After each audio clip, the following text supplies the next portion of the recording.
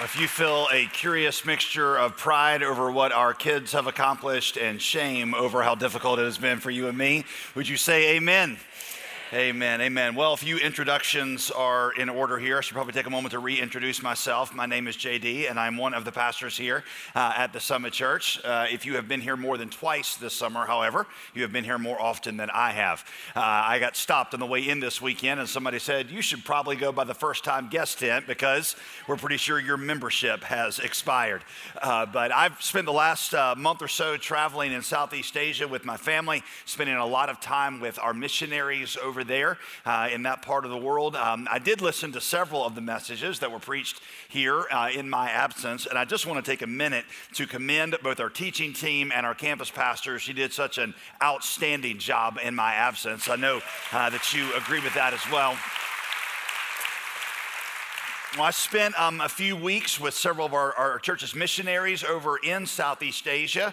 We currently have 257 of our church members that live as missionaries on one of our church planting teams somewhere outside of the United States. And I got to spend time with 51 of them. You know, one of our values here at the Summit Church that we always talk about is we want to send every member. In some way, every member should be sent. It's why we end every service with the phrase, "You are sent."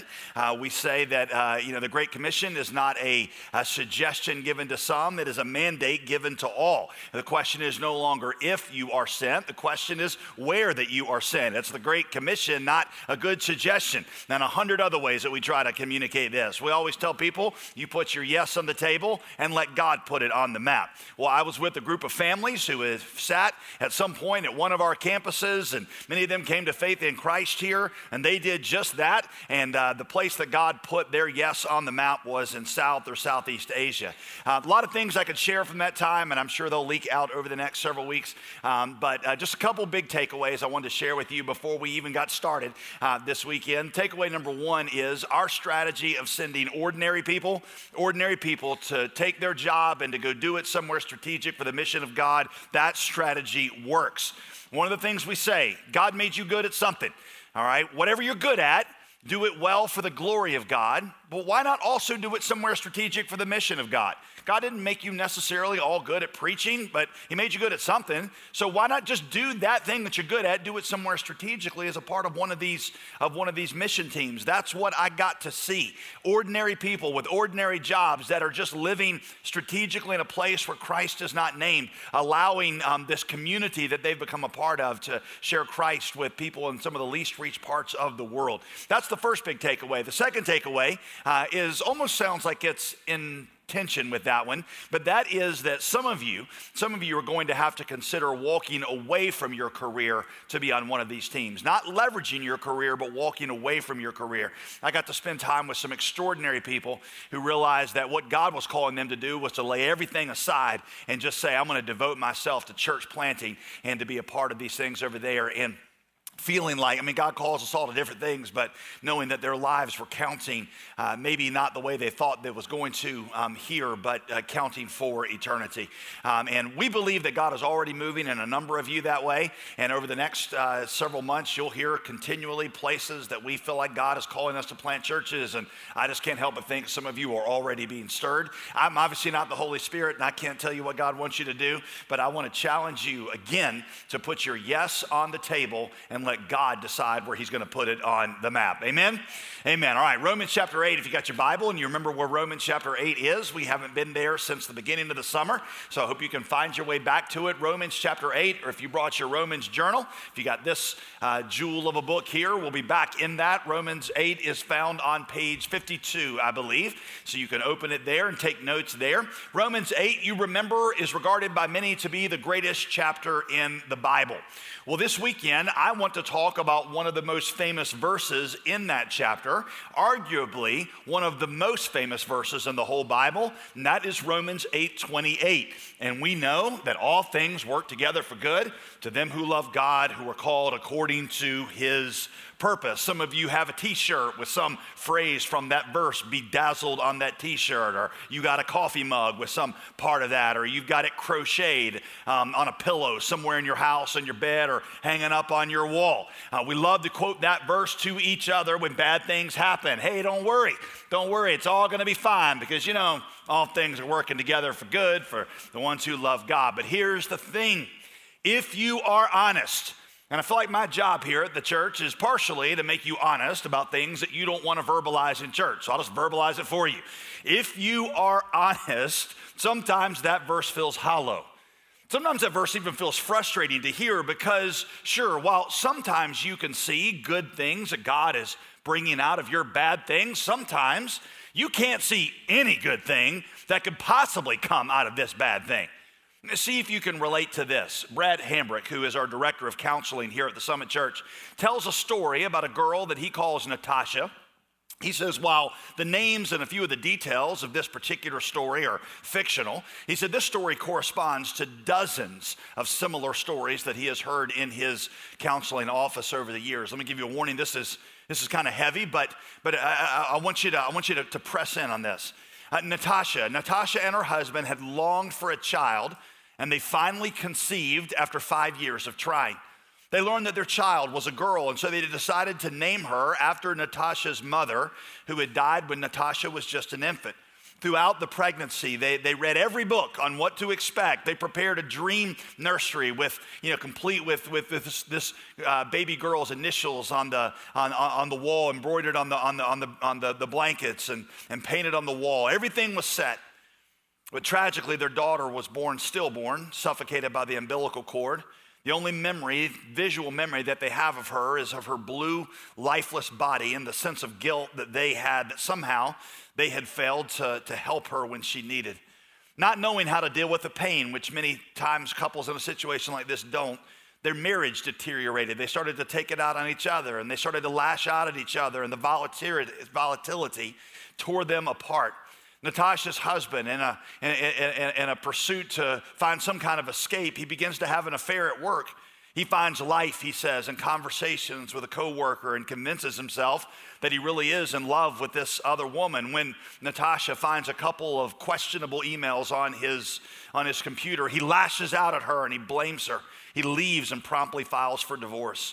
Within a year, he is remarried and has a child, a little girl. Natasha's dream dream life is being lived out now by another woman. Because Natasha was not really a fighter, she lost big in the divorce settlement, and she has to get a second job as a waitress just to make ends meet. As she's driving home late one night from that second job, she falls asleep at the wheel and she has a wreck. She totals her car, which she cannot afford.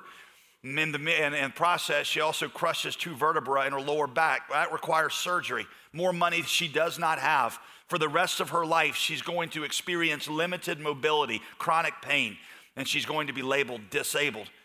People at her church and her small group try to comfort her with verses like Romans 8:1. Romans 8:1, there's no condemnation for those that are in Christ Jesus. And while she can give mental and theological assent to that verse, while she can nod her head, it doesn't change her feelings. She feels abandoned by God. She feels rejected. She feels like she's cursed. But she says even that verse is more bearable to me than Romans 8:28, that we know that all things work together for good of those who love God. When friends try to comfort her with that verse, she knows they just don't understand. Sometimes she even gets angry when they're quoting it. What possible good? What possible good could God be bringing out of this? What silver lining is there in this dark cloud? How could any of this work out for good? Here's a question. Have you ever dealt with somebody in that kind of situation? Or maybe if you've gone through this yourself, maybe you're right in the middle of it this morning. Suffering is the number one reason why people stop believing in Christianity, why people stop having faith in God or following Jesus. I saw that recently this week. It was a new show, or there's a show on Netflix that some of you've seen, Comedians in Cars Getting Coffee. Jerry Seinfeld hosts it. And one of the episodes for this season is Ricky Gervais, the creator of The Office, who is a very famous atheist. And what he says, Jerry asked him about that in the show, and Ricky Gervais says, yeah, people often ask me if I pray. He said, I stopped praying because why would I ask God to help me find my keys if he stood by and did nothing during the Holocaust? It's people, they look at it and they say, I just don't see purposeless suffering. I don't see any possible good coming out of these kinds of things. So I just can't believe that there's a God who is there. Maybe you're not quite there, but maybe inwardly you struggle to feel close to a God whose ways you just cannot understand. So I want to talk to you about what Romans 8:28 actually means. Now I want to give you a handful of myths, 3 in particular, that Christians believe about suffering that Romans chapter 8 addresses. We're going to look not just at Romans 8:28, but the context of Romans 8:28, which is verses 18 through 30, which of course our kids quoted to us a moment ago. Here's myth number 1 that Christians believe about suffering. Myth number 1, if we live well, we can avoid suffering. Many Christians believe that if they live like they're supposed to live, they can avoid or at least minimize suffering. But I want you to notice that Paul in this passage assumes that suffering is part of the believer's life. Verse 18, he says, this present time has sufferings. Verse 23, we groan under those sufferings. Verse 21, all of creation of which we are a part is subject to futility. It is in bondage to corruption.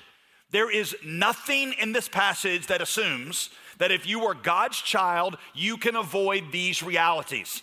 In fact, it says quite the opposite. Jesus, in fact, told his disciples, in this world, you are going to have tribulation. And if anything, it's going to be worse for you than those who aren't God's children because you also have Satan that is gunning for you. There's nothing that indicates that if you live like you're supposed to live, that you will avoid tribulation. By the way, a related assumption to this one that many in our culture believe is that life by itself, it just inevitably turns out positive. That the universe is somehow wired to turn out for good. It's structured so that every dark cloud will eventually have a silver lining. I call it the little orphan Annie philosophy. The sun will come out tomorrow. I know that tomorrow is going to be better than today, and today's troubles are just very temporary. But I want you to notice that this passage actually indicates the opposite. Creation, Paul says, is in bondage to futility. It can't escape it. This is where it's all headed, futility and corruption. In fact, it's only, Paul says, through God's special intervention on behalf of believers that anything turns out for good. By the way, your CSB translation, or at least that's what I'm preaching from, actually doesn't serve us well here in the way they translated this verse. Because the way they write it is, all things work together for the good of those who love God, and it makes it sound as if maybe somehow just, creation is wired so that it just naturally turns out great. Somehow naturally things are going to work out for good. So don't worry, be happy, Hakuna Matata, whatever, everything's going to be fine. But the way it's written in Greek indicates that God is the one who is making this happen. God is the one who is working all things out together for good. The universe, creation's going the opposite direction. It's only through a special act of grace toward believers that God redeems bad circumstances for good.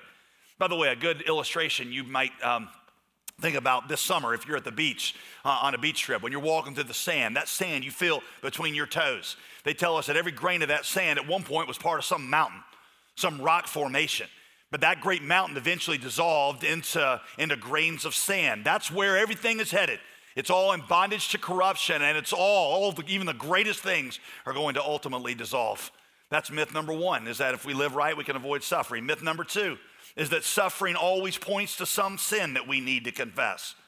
The idea here is that in suffering, God's always trying to get your attention in order to correct some error in you, to expose some sin that you need to confess. And let me be really clear, okay? Sometimes that's true. Affliction is one of God's choice tools to wake us up. So the author of Psalm 119 says, before I was afflicted, I went astray. God put Jonah in the belly of a whale in order to get his attention. Sometimes he does that, metaphorically speaking, to us. Sometimes we say God puts us flat on our back, so finally we'll be looking the right direction. Maybe that's happening to you this morning. But the point is, that's not always the case. The suffering Paul talks about here in Romans 8, there's no indication that it is in response to anything wrong. Paul didn't say, well, this is happening because this over here is happening. In fact, in the book of the Bible that deals most with suffering, the book of Job, God makes clear that Job was not suffering because of his sin. In fact, God says Job was the most righteous man alive on earth at the time. And of course, we know that Jesus was the most righteous person ever to live, and he suffered more than any of us. Not all suffering is trying to correct something in you. And by the way, if it is, because you have a heavenly Father, I feel pretty safe in saying he'll let you know what he's trying to correct pretty quickly. Isn't that what a good father does? I mean, a good father, if I discipline my children, I let them know very quickly what is connected to what. When they were kids, I didn't just walk in the room and spank them. Daddy, why? You figure it out. I'm just generally displeased with you, and you just need to figure out what this is for. No. If I was going to discipline them in some way, they knew exactly this is happening because of this. I can pretty confidently tell you that if the Heavenly Father sends suffering into your life to get your attention or to wake you up, you will very quickly know what it is. And if you don't know what it is, that's a really good chance that that suffering is not like Jonah's wake-up call. It's more like Job's mysterious suffering, the kind of suffering being talked about here in Romans 8. Myth number two. That's myth number two. Here's myth number three. We will always be able, this is the big one, we'll always be able to find the silver linings behind our dark clouds. This is where everybody uses Romans 8:28 the wrong way. They say, well, the Bible says all things work together for good, so where's the silver lining behind this dark cloud? What's the good? And of course, listen, sometimes you can see it, right? The car accident wakes up an alcoholic to the severity of his addiction. A painful breakup you go through actually frees you from a bad or a lesser relationship to open you up to the right one. In fact, we know here at the Summit Church, it's very personal to us because our church was planted in 1962 by a guy who actually was headed to the mission field but found out his son had a heart defect. So he had to move here to Durham so that he could have his son at Duke Hospital for about the space of a year. And during the course of that year, he planted Homestead Heights Baptist Church, which became the Summit Church. So it's easy for you and I to be like, see, it looked like it was unfortunate, but God was using that for good. Sometimes we discover how a painful or confusing chapter of our lives prepares us for some challenge later on. Remember Pastor Brian Laritz, who preached here a couple weeks ago? He told an illustration about this that we all, at least if you're over 40 years old, you relate to. He told the Karate Kid, one of the great movies from the 1980s when movies were at their apex, okay? Karate Kid, Daniel, in case you are younger than 20, Daniel is this kid who keeps getting beat up. So he goes to Mr. Miyagi, so Mr. Miyagi can teach him karate. But Mr. Miyagi has to do it quickly because Daniel has just entered a karate tournament that's 3 weeks from now and he doesn't know any karate. So Mr. Miyagi has 3 weeks to teach him to be a black belt, which is a little unrealistic in its premise, but whatever. All right, so he shows up to get, learn the karate lessons, but instead of learning karate moves, he's given household chores to do. Wax on, wax off. And he does that for a day. And then he goes back the next day and he's got to paint the fence. And then he's got to sand the floor. And at one point in the movie, he just loses his mind. He starts yelling at Mr. Miyagi like, you're wasting my time. I don't know what we're doing. I'm just out here being your handyman. And that famous scene, Mr. Miyagi says, okay, show me a wax on, wax off. And now Daniel has learned these great blocking skills. And now he's learned all this great stuff. And he realizes that all this stuff that seemed like it was crazy and chaotic was actually being used to form in Daniel the things he would need to win at the karate tournament. And Brian Laritz correctly explains that many of us have points in our lives where we see that, right? You see how some chapter you went through, some pain, some boredom, man, God was using that to put in you a skill that you would need for something he had for you later on. You had your Mr. Miyagi moment. You're like, I get it now. God did that in me so I could do this. But here's the thing. You can't always see that, right? I mean, because you look back at, Natasha couldn't see that. You look back and you say, well, I don't see, where's my wax on, wax off moment? How is this producing in me that kind of character? Well, in this chapter, Paul indicates that, watch this, much of the good that God brings out of our sufferings is going to be manifested only in eternity. But look at verse 18. He points to a glory that is, see this, going to be revealed. Not even is being revealed, but going to be revealed. It's in eternity. It's not experienced now, or at least all of it. Verse 25, Paul says that we have to wait for that glory. We eagerly wait for it with patience. Look at verse 24, even clearer. We are saved in hope, but hope that is seen, well, that's not actually hope. If you can see it, it's not hope, it's sight. A lot of us say that we want to live by faith, but the moment we can't see or understand what God is doing, we throw up our hands and we say, God, are you even there? God, do you curse me? God, why wouldn't you do this? We say that we want to live by faith, but we also want to be able to understand why every bad thing happens in our life. We want to be able to say, oh, I get it now. I get it. That's why that happened. And it was producing this in me. But that's not walking by faith. That's walking by sight.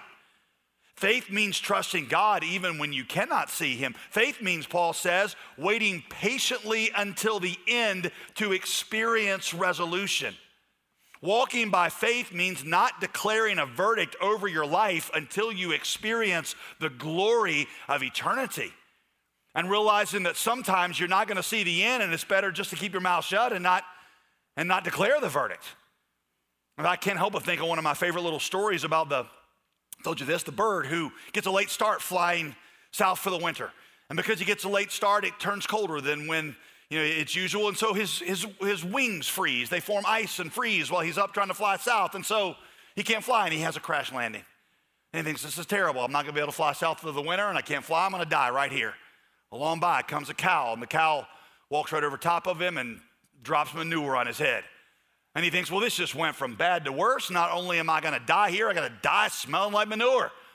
But the manure is warm, and the manure thaws his wings, and he realizes that he's going to be able to fly again. So he starts to flap his wings and chirp, chirp, chirp, because he's so happy. Well, that gets the attention of a cat nearby, and the cat comes along and eats him. And this story teaches us three things about how God works in your life, okay? Number one, not everybody who drops manure on you is your enemy. Number two, not everybody who digs you out is your friend. Number three, sometimes when you're in manure, it's helpful just to keep your little chirper shut and wait until the end of the story. Sometimes it's helpful when you're in the midst of these situations, when you don't know what God is doing, to just keep your mouth shut and wait patiently for the end of the story, for resolution, for God to resolve it in eternity. Or you think of it this way. You ever notice how in the best movies, the best TV shows, the best books, they usually create tensions that don't resolve until much later? You ever notice this? In fact, since I've praised 80s movies, let me dog on 80s shows. Remember the shows we used to watch in the 1980s, the series? They had one problem, well, at least we realize now, is that every show, like the A-Team, Dukes of Hazzard, whatever, they all resolved every episode. You'd have a problem, it'd resolve that episode. It was not like these long arcs. Now, the best shows, the kind that you binge watch, have some problem that gets introduced, and it takes like 8 seasons in order to be able to resolve that problem. Right? I mean, you know what I'm saying? And that makes a much better show because when you, as that tension, it's like there's a lot of resolution coming, but you got to wait for it. Well, what Paul would be saying is that our lives are going to be like that. And some of us have wanted this quick resolution in every chapter, and Paul says, you're not going to get that. Some of these things are resolved only in eternity. There is a long arc of what God is doing, and that is he is writing into us his beauty. So those are 3 myths that Christians tend to believe about suffering that bewilders them. So let's turn that around now, and we'll say, okay, well, if those are the myths, what hope does God actually give me in suffering? What is Romans 8 really promising to me? Let me give you 4 things, okay? First one, verse 28, God promises, letter A. He is promising that he is using all things ultimately to make you more like Jesus. People always overlook the last part of verse 28, which might be the most important part of the verse. We know that all things work together for good for those who love God, who were called according to his purpose. What is that purpose? What is God's purpose in you? Well, verse 29, he tells you what it is. For those he foreknew, he also predestined, that means purposed, to be conformed to the image of his Son. God's purpose that he is working for in all things in your life is to make you more like Jesus. The good that he is working all things toward is not so much about giving you better circumstances as it is making you a better you. A you who is more like Jesus. Invariably, at every moment, God is working toward that end. That painful chapter in your marriage, that setback at work, that chronic illness, all of it was for this purpose. And there will come a time, if you submit to God in faith, when you see that all the painful chapters, all the heartaches, all the tears, disabilities, all the disadvantages, all the disappointments, even those seasons of boredom and loneliness, all of them were used by God for one purpose, and that is to mold you more into the image of Jesus. What that means is that when you're in the midst of some kind of pain or boredom, instead of asking God to get you out of the trouble, you should also be asking God what you should get out of the trouble. Now, there's nothing wrong with asking God to get you out of the trouble. That's natural, but you should also be saying, God, if the reason that I go through this is to make me more like Jesus, not only am I interested in getting out of this trouble, I want to know what you want me to get out of this trouble. Does that make sense? Somewhere, at some time, in some way in eternity, you're going to have a Mr. Miyagi moment. And you're going to realize that the wax on, wax off, sand the floor, paint the fence moments were teaching you to be more like Jesus. There's another story I've told over the years to illustrate this that my kids improved on it. So basically, here's how it goes. I've told you it's like a tapestry. Like if you go on a tour at Biltmore House, they have these beautiful tapestries. And on the one side, it looks just perfect. Like every string is in the right place, and it makes this elaborate work of art. But I've told you, if the tour guide flips it over for you, you see that on the back, it's this chaotic, jumbled mess. And it looks like all these strings are just going random places.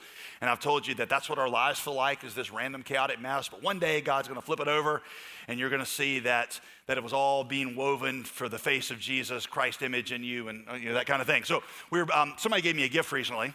And my kids were looking at it, and one of my daughters said, "Dad, this is like that story that you tell about the tapestry."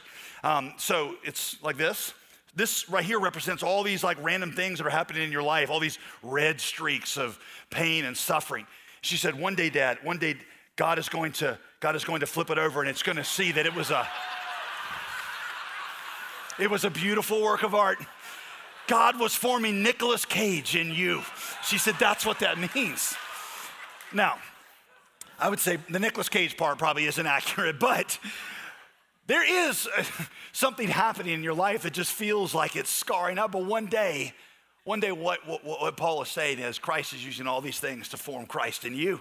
And one day he's going to flip it over and he's going to say, Christ in you. And by the way, thank you to the one of you that got me this as a gift. So Merry Christmas and happy birthday. So, all right, so God is using all things to make you more like Jesus. That's his promise. Here's the second thing. Second promise is my story is going to end with the redemption of my body. My story is going to end with the redemption of my body. Paul says in verse 22 that all of creation, of which I'm a part, has been groaning together with labor pains until now. We also groan within ourselves, eagerly waiting for adoption, the redemption of our bodies. And the over 40 crowd said, amen. Right? And by the way, I'm right there with you. If you're in your 20s, you don't get this, it doesn't make sense, and we all hate you for it, just so you know. But you'll get it one day, and we look forward to that day. But when you're 40 years old, you're like groaning. I get that right now. Curtis, when he preached here last week, he showed a picture of me. I think he used the Face app to make there I am, make it look older. And I was sitting in the audience, and I was like, well, I don't look like that, but I feel like that half the time. You know what makes me tired now? This is so depressing. Preaching makes me tired. I mean, standing up here talking, I have to go home. Literally, I will go home right after this and I will take a nap. Just standing up and talking. It didn't used to be that way. When I first became pastor here, I wouldn't get tired preaching. Jet lag. It is embarrassing how long it took me to get over jet lag this time, coming back over. When I was younger, I used to just bounce right back and I'd be up and around in a few days. The reason I didn't preach last Sunday, even though I'd been back for a few days, is because there was a real good chance I might have fallen asleep while I was preaching. It's one thing for you to fall asleep. I see you, by the way. There's one thing for you to fall asleep back there, but for me to fall asleep, that's a whole different story right in the middle of a sermon, right? It's the body is groaning, waiting for redemption. But one day, this body, Paul says, it's going to be redeemed. Not just back to the days of my youth, but it's going to be transformed into a body like Christ in his resurrection. And that's a body that's not going to ache or get sick or struggle with weight gain. In fact, I'm pretty confident, I haven't found this in the Bible yet, but I'm sure it's there, that in heaven, when you eat broccoli and cauliflower, you're going to gain weight, and ice cream and bacon make you lose weight. That is what God has one day, and I can't wait to get there. All right? So it's coming. Redemption of the body is coming. And Paul says you got to wait for that and you got to hope for it. Joni Eareckson Tada, who is, she's quite elderly now, but when she was a teenager, she had a diving accident that left her as a quadriplegic. And she's written a lot, very helpfully, about suffering. She has this, one of my favorite quotes about her. She says this, when I get to heaven, I'm going to push my wheelchair up to the throne of Jesus. Notice, I'll be walking. I'm going to thank him for every character refining work he did in me and through me because of this wheelchair. And then I'm going to ask Jesus to send this wheelchair straight to hell because it was only needed and relevant because of the wreckage that's left by sin. I know that one day this redemption of the body is coming and God's going to wipe away every tear and take away all the heartache and the relational disillusion, and God is going to make all things new. Along with my body, all of creation itself is going to be redeemed. I don't even know exactly what all that means, to be honest, but at least it means that the best parts of nature and creation are going to be redeemed, transformed without the curse of sin. In fact, because I kind of dog so much on the other side, I'll even throw this out there for you. Revelation and Isaiah both indicate that heaven's going to be full of animals, good animals where the poisonous or the predatory nature has been removed. The lion lays down with the lamb, Isaiah says. The child plays with the snake. I know when I say that, that makes some of you wonder about individual animals like your dog that died. Now, honestly, the Bible doesn't have a lot to say about that specifically. Your dog, of course, doesn't have a soul. But honestly, who knows? I would not put it past your heavenly Father to reunite you with a beloved dog. You might see your dog again in heaven. Now, if you want to see your cat, you probably need to go the other direction. So I'm just going to say that, okay? So pay your money, make your choice. I don't understand everything there is to know about what's waiting on us. But I do know Paul says, verse 18, that what is waiting on us is so glorious that the painfulness of the worst pain here can't even compare to the glory of that gloriousness there. You can't even comprehend it. Paul says in Corinthians, eye has not seen, nor has ear heard, nor has even entered into the heart of man what God has prepared for those who love him. Which means if you could even imagine it, whatever you and I came up with in our imagination would not be sufficient. The Bible says, Daniel chapter 12, verse 9, that you and I will be glorified like the sun, S-U-N, which means you couldn't even look at it. Right now, you couldn't even look at it. It would be too harmful for your eyes. It'd be like, to describe it to you now would be like giving a Rembrandt or a Monet to a kindergartner. You just don't have the receptors to comprehend it. And Paul says that in light of that glory experienced there, even the worst things we experience now, even the worst things are going to seem like just a light and momentary affliction. By the way, when Paul says that, he's not being glib about your pain. Paul knew pain. Paul knew relational breakdown. Paul knew he had chronic illness. Paul knew injustice. He knew what it was like to be slandered. He knew what it was like to be alone. He knew what it was like to be tortured. He knew what it was like to be martyred even when he was innocent. He's not trying to minimize your pain. He understood pain.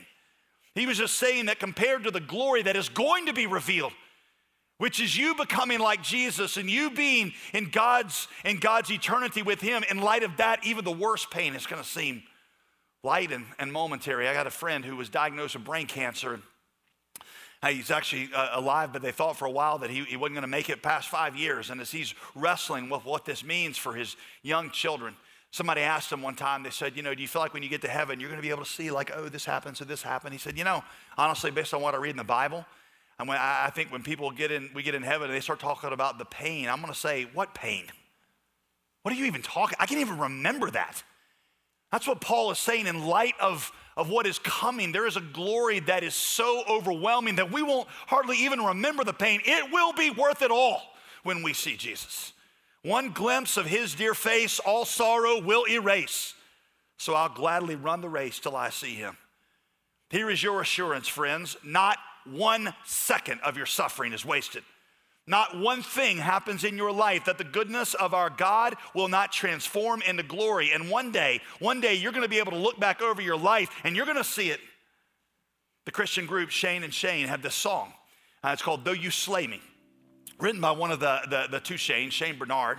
It was written when his dad unexpectedly passed away as a pretty young man. In the middle of the song, they splice in part of a sermon from John Piper on Romans 8. And I love what John Piper says here.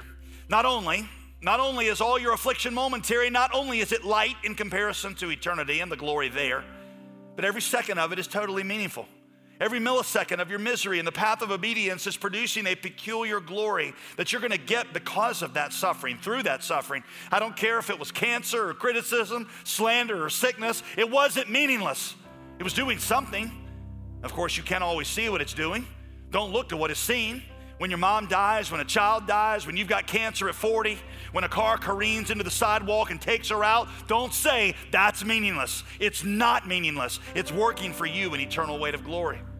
Therefore, don't lose heart, but take these truths of Romans 8 and day by day focus on them. Preach them to yourself every morning. Get alone with God and preach his word into your mind, into your heart. Sings with confidence that you are known and that you are cared for. This is the hope that believers have. We're not done. Listen to this. Third element of hope. In the meantime, the Spirit perfectly intercedes for me. In the same way, the Spirit also helps us in our weakness, because we don't even know what to pray for as we should. Ever been there? But the Spirit himself, in that moment, we don't know what to say. He intercedes for us with unspoken groanings. And he who searches our hearts knows the mind of the Spirit, because he intercedes for the saints according to the will of God. The Spirit groans in us. You say, well, what does that mean exactly? Well, to be honest with you, I'm not totally sure.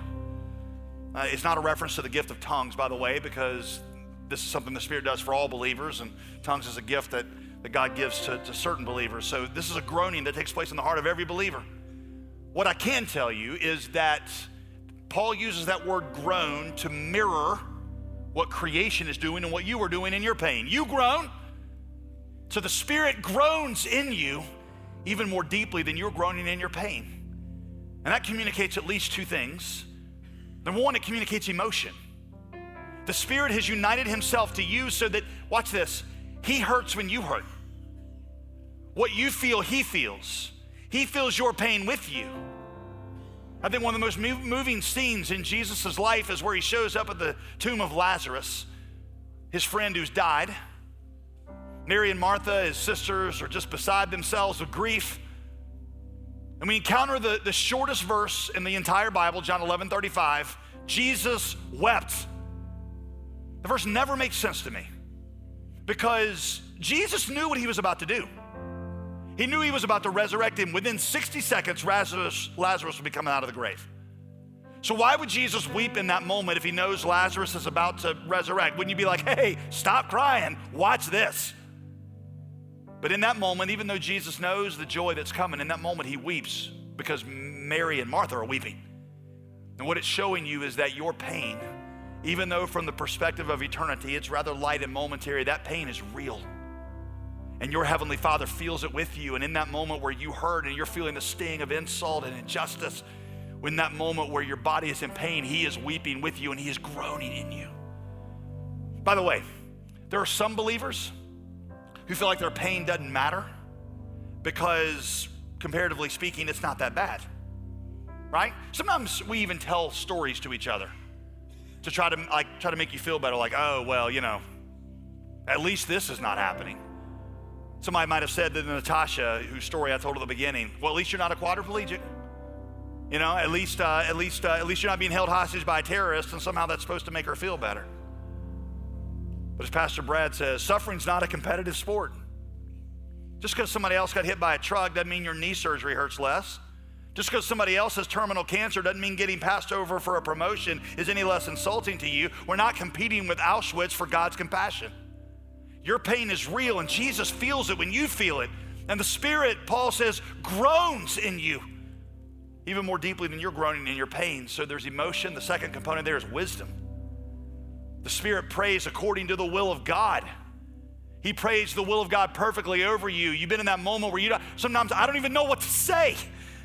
I don't know what you're trying to do here, God. I don't know why this is happening in the life of my child. I don't know why this is happening in my marriage. I don't know why this is happening in my body. I don't even know how to pray your kingdom come. And in that very moment, the Spirit of God rises up and he begins to pray the will of God perfectly. He knows exactly what God is trying to do.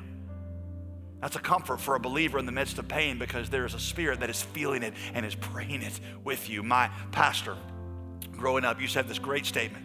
I heard him use it dozens of times. People will come up to him and say, Pastor, would you pray for me? And he would say, yes, I will. And he says, I will pray for you, but even more importantly, the Spirit's going to pray for you. And when I stop praying, the Spirit will continue. The comfort that you can have is the Spirit of God, if you are a believer, is praying in you and over you right now with groanings that cannot be uttered and wisdom you cannot comprehend. Last one, letter D. What God started, Paul promises he's going to finish. In verse 29, Paul brings up the P word, predestination. Those he foreknew, he also predestined. Now, why does Paul bring up predestination here? It's not to try to start a theological argument. He's not like, hey guys, I'm a Calvinist, just want to let you know, 1,500 years before John Calvin comes, I'm a Calvinist. He's not saying that. The reason he brings it up, watch this, is to give you assurance. See what he says in the next verse? Those he predestined, well, those are the ones he called. How do you know that you're predestined? Well, you got called. The ones he called, those are the ones he justified. And the ones he justified, hey, he's going to glorify. Which means that if your life shows evidence of being called, you can have the confidence that what God started, he's going to finish. And if God puts you on the calling train, he's going to take you all the way to the glorification station. And the good news is, if you feel like you're barely holding on to him, you can be assured, Paul says, he's still holding on to you. Because God didn't choose you because of your righteousness. And if God didn't choose you because of your righteousness, he's not going to drop you because of your unrighteousness. Right? When my daughters were younger, they used to all stay in the same room. And sometimes when I was, putting them down for bed, I'd tuck them all in, and right before I walk out the room, I'd say, hey, I love you. And then I'd have this little series of questions that they eventually got used to. I'd be like, hey, does Daddy love you because you're beautiful? They'd always say, no. One of them would always be like, yeah, but you think we are beautiful? I'm like, absolutely right, I do. Does Daddy love you because you're smart? No. We go through 5 or 6 things, right? And at the end, I'd say, well, then why does Daddy love you? And eventually they learned, they would just say, just because. Just because. Just because we're your daughters. They cease to be beautiful, they cease to be pretty, they cease to be smart, they cease to be good leaders, or they cease to be good. I would love them just the same. In fact, I may even love them more, because my love is not conditioned on any of those qualities. My love is just given to them because what Paul says almost mind-bogglingly is this is what God has done with you. He's adopted you into his family. He didn't choose you because of your righteousness. That means he's not going to despise you for your lack of it. If he didn't choose you because you were righteous, he's not holding on to you because of your righteousness. And because he saved you in grace, he's going to hold you in grace, and he loves you like a son or daughter now. So you can be confident what he started, he's going to finish. If he predestined you and called you, that's the indication he's going to glorify you. Those are the 4 pillars of hope in a world that is consumed by pain and corruption and futility. Let me close all this by talking individually to at least three different people here. Number one, there are some of you that are in pain. Could I persuade you just to withhold judgment for a little while and don't declare the verdict yet? And just believe, based on the character of God, that God is doing something amazing like he said he would. When you can't see what the hand of God is doing, you can trust what the heart of God is about. That's what the hymn writer was thinking about when he wrote these words. Great is thy faithfulness, O God, my Father. There's no shadow of turning with thee. Thou changest not, thy compassions, they fail not. As thou hast been, thou forever will be, pardon for sin and a peace that endureth. Thine own dear presence to cheer and to guide, strength for today and bright hope for tomorrow, blessings all mine with 10,000 beside. What I can offer to you is strength for today. That's the Spirit in you praying for you. Bright hope for tomorrow, that's the promise you're going to be like Jesus and the redemption of your body. Blessings all mine with 10,000 beside. That's to those of you that are in suffering. To those of you, number 2, that are walking with somebody going through suffering and pain. Could I encourage you just to take a cue from the Spirit of God? Hey, maybe you should not try to explain everything to them. Maybe you are trying to explain the unexplainable. Maybe what you ought to do is what the Spirit of God does. You should just sit with them for a while. Sit with them in their pain and weep with them as they weep. And pray along with the Spirit over them. Finally, I want to say something to unbelievers. Those of you that are guests, or maybe you're just checking Christianity out, or I don't know, maybe you're just really struggling with your faith and you're maybe not even sure why you're here this morning. I've had this conversation before. Sometimes somebody who's not a believer will say, oh, this must be awesome to live with that kind of comfort, live with that kind of assurance. These things are only true because Jesus is who he says he is. And they're only true for me because I have given myself to him. I don't mean this to be harsh, but if you have not given yourself to Jesus, none of these promises are true for you. And you should not flirt with Christianity because it's comforting. In fact, let me borrow the words of C.S. Lewis here. Don't come to Jesus because he can comfort you. Don't come to Jesus because he can encourage you. Don't come to Jesus because it's exciting. Come to Jesus because he's true. And you'll find that because he's true, all these other things are true. The question is Jesus who he says he is? Is Jesus who he says he is? Because if he is who he says he is, all these promises are true. And if he's not, none of them are true for anybody. So you've got to ask that question. But I will tell you that the hopelessness of our suffering apart from Christ is certainly a wake-up call for you to consider his claims. Because you understand that apart from Christ, this is all hopeless. It's all going to futility. Paul says that in Christ, the worst pain. The cries of pain is like the cries coming from the labor and delivery ward. Yes, painful, intensity of pain, but shrouded in joy. He says, without Christ, those cries of pain are like the ones coming from someone's deathbed. The pain might be the same, but this time it's a cry of despair. With Christ, you know that he is working all the pain for good. Without Christ, you know this is just the beginning of the end. So yes, receive this as an invitation for you to consider if Jesus really is the resurrection and the life, that those who believe in me, though he were dead, yet shall he live. That is an invitation for you to consider the one who overcame the grave and overturned sin and death and did it for you if you will receive it. I want you to bow your heads at all of our campuses. I address three groups. Group number one, you're in pain. Could you just rest in the faithfulness of God right now? Let the Spirit pray over you. Strength for today and bright hope for tomorrow. Blessings all mine with 10,000 beside. Great is thy faithfulness, O God, my Father. Say the words of that to him from your own heart. If you're in group number two, you're walking through somebody with suffering, maybe just join right now the Spirit in praying for them. Group number three, if you're an unbeliever, hey, these blessings can be yours, but only if Jesus is who he says he is, and only if you're willing to surrender to him. If you want to do that, that would sound something like this. Lord Jesus, I know that I'm a sinner. And I believe that you came to earth and died for me. I receive you right now as Lord and Savior. I receive you as Lord and Savior. If you just prayed that prayer, my only request is that you tell somebody before you leave here.